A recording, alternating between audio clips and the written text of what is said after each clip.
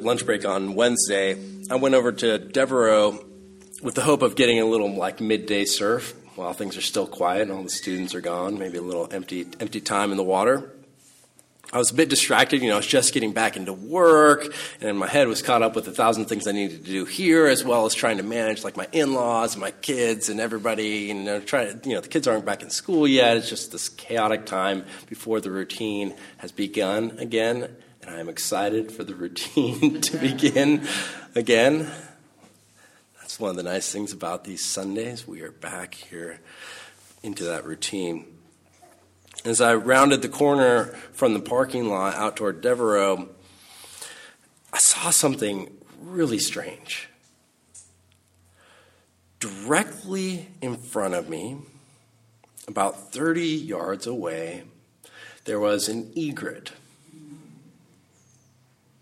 It was a great egret, those white, long, skinny birds with the yellow beak and black legs. You've probably seen them around.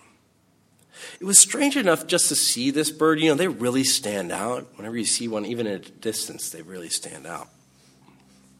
But what was really weird was that it was walking straight toward me. It was walking straight toward me. And now I'd seen it came out of the bushes first, and I thought it was weird. It was walking towards me in the bushes, but then it walked onto the road and continued walking straight toward me. It's so strange to see this.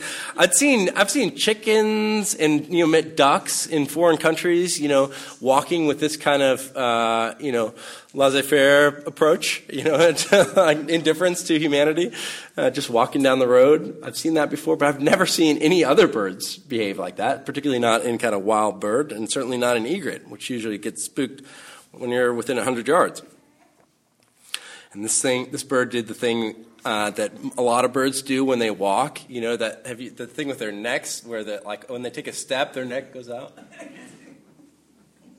And it was going really slowly, so that it was like this, and then a delayed reaction, and the neck went.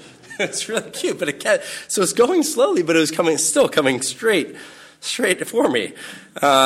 And the egret was dazzlingly white. They're so amazingly white. I don't know how they stay that white. It's crazy. But that whiteness somehow accentuated the clarity and the beauty of the day. The sky was just crystal blue, and there's fresh green grass out on the sides of the roads. You could see up the coast all the way to Gaviota. To Gaviota. You could see all the mountains. You could see everything. See the detail on the island. It was absolutely gorgeous. Despite that beauty, because I was coming in from this anxious time, I was tempted to just kind of move along. I was so into this pace of just going through my day. But as I didn't.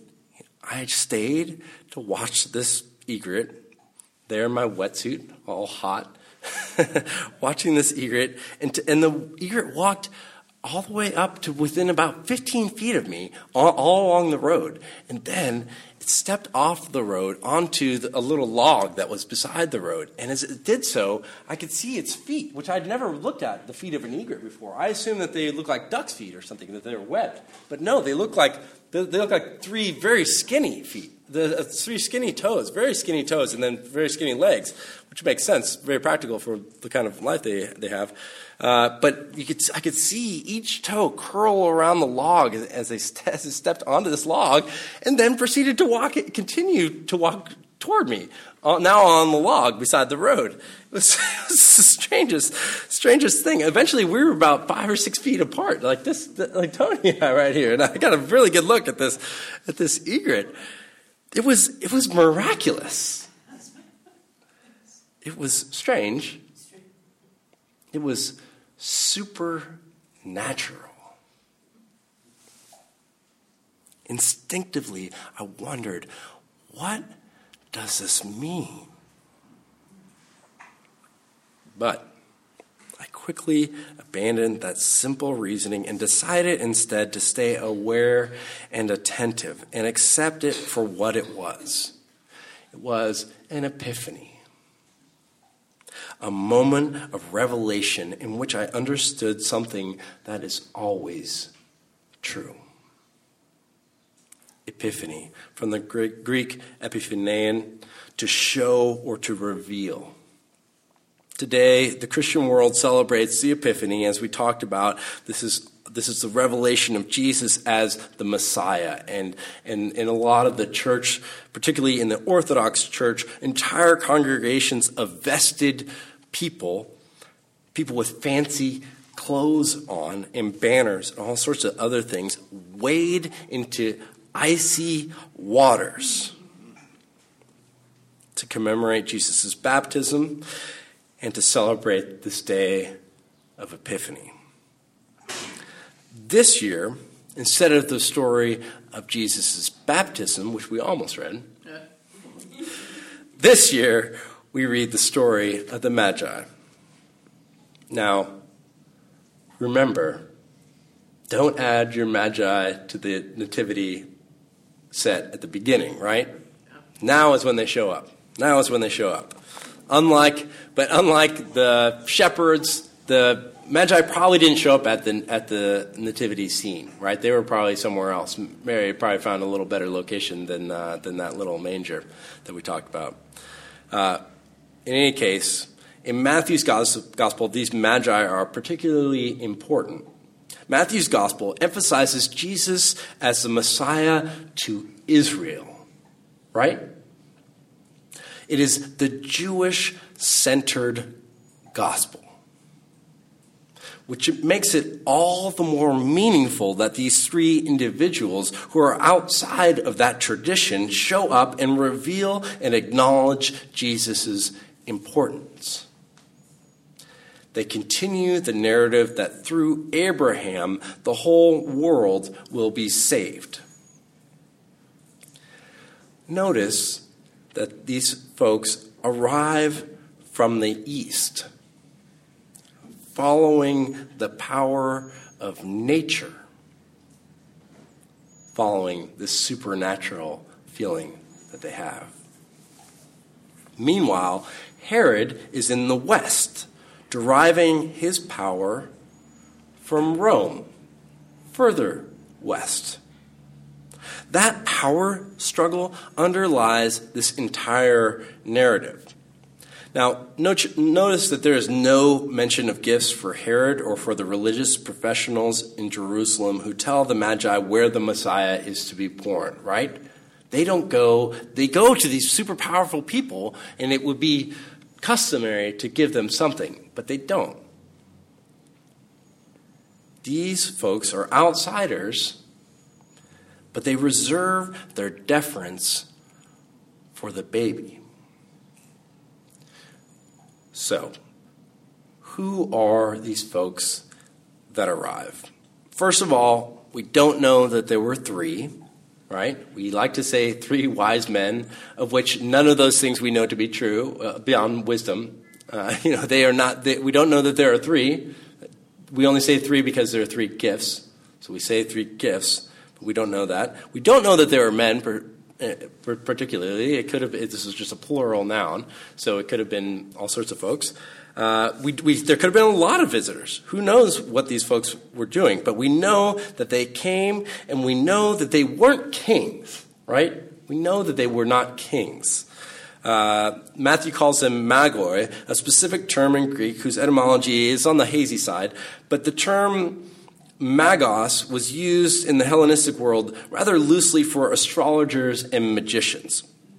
Now, Herodotus, the historian, Greek historian, does describe magoi as a priestly caste from the Median region west of Persia. And they're somehow similar to Zoroastrian practitioners. If you're not aware, Zoroastrianism is one of the world's oldest active religions. It is the oldest monotheistic religion still in practice. And worldwide, there are about 190,000 people who still practice this tradition. So this is not some obscure thing.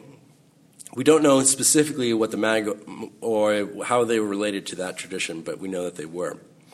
And so these people had looked to the natural world for signs They studied astrology and they kept detailed notes on the changes in the night sky because they were attuned to nature around them, because they were open to that supernatural mystery. They were able to see something that others were not. In Epiphany, we celebrate seeing what we have missed, a truth that is always there, but we have been unable to identify. The truth of God with us. Im, Anu, El. Im, with. Anu, us. El, God. Emmanuel. That is what it means. Sometimes that revelation feels like a new light.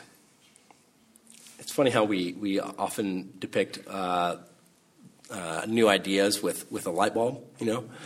This time of Epiphany has had that kind of those connotations from the beginning.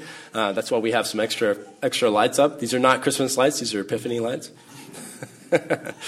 But traditionally, this has been a time to celebrate the light among us, and is a time for fresh ideas, a fresh understanding. It's particularly poignant in this time, a dark time of year. The great songwriter Townes Van Zandt sings a song that we have sung in here before, in which he says, "There ain't no dark until something shines, and I'm bound to leave this dark behind." There's that notion that we live into a certain way of being, and that we are not always aware of what it is. So sometimes Epiphany comes with new light and new life, with a baby. And other times it comes with darkness and with death. It's important and worth noting, and we'll talk about it more in a second with the mustard seed, but it's worth noting that both frankincense and myrrh are gifts that are appropriate in the preparation of death, the preparation of a body for burial. They are interesting gifts for a newborn. This is what Epiphany brings about. It is a time of transition, a time of change. In the last few days, I've been graced by this sort of epiphany. My maternal grandfather is facing the end of life. He's just gone into hospice today. Of the people in my grandparents' generation, no individual has had a greater impact on my life than Grandpa Kiskaden. He and my grandmother had a steady presence for my brother and I. As children, they frequently traveled from Detroit to visit us in Central California. During the years of my parents' divorce, my brother and I spent the bulk of our summers in Detroit with them. They lived in Detroit because my grandfather was an engineer for Ford. He was born at home in Minneapolis to a large Swedish family. His name is Malin Roger Kiskaden, and he is still a very smart man, even on his deathbed at 93. He was a singer and an actor in theater as a young man, but also interested in engineering. He was offered a full scholarship to Yale, but the additional living costs prevented him from becoming an Eli. So instead, he went to engineering school back in Minnesota until he became a pilot at the advent of World War II. He was a young flight instructor, and then he went on to fly multiple tours over Europe as piloting a B-29 bomber. Could you imagine this in your 20s? It's so funny. I always thought that, as a kid, I just thought, oh, it's your grandpa. But, in your early 20s to be flying these sorts of things. When we were children, Grandpa never spoke of the war. Hushed adult voices told us that his had been the sole surviving plane in a sortie over France. Grandpa never spoke of fighting, and he also never spoke overtly about his faith. Instead, he embodied it. He was one of the first people that I ever saw that went out and volunteered. He spent a lot of his time serving others. When he retired at age 65, which is, I know it's the retirement age, but it seems young to me now. It seemed old to me then, and now it seems incredibly young. But he was out and about, always helping other people. Every day he worked for Meals on Wheels. You guys know that program? And that was a really important thing. But he did all sorts of public service, and he didn't preach to us about it. He just went out and did it, and he'd take us along to go do it. And it was so fun having that practical application of faith, seeing people's desire to help others and to live out their life in service had a huge impact on me. All of these things that I mentioned, I already knew about Grandpa Kiskaden. They were not the epiphany. Rather, with his end of life rapidly approaching, the epiphany for me was the great gift of life. The opportunity to share this life together, to breathe the same air, to learn from one another, to love one another. In all of eternity, in this great expanding universe, we have the precious gift of life together here and now. When I first saw that egret, I thought of my grandpa. I wondered if he had passed. I wondered if the Holy Spirit was telling me something. And maybe it was. But the beauty of the moment was how it turned my eyes to see the fullness of life through the eyes of a man lying in bed. Not unlike a newborn child, awaiting eternal gifts.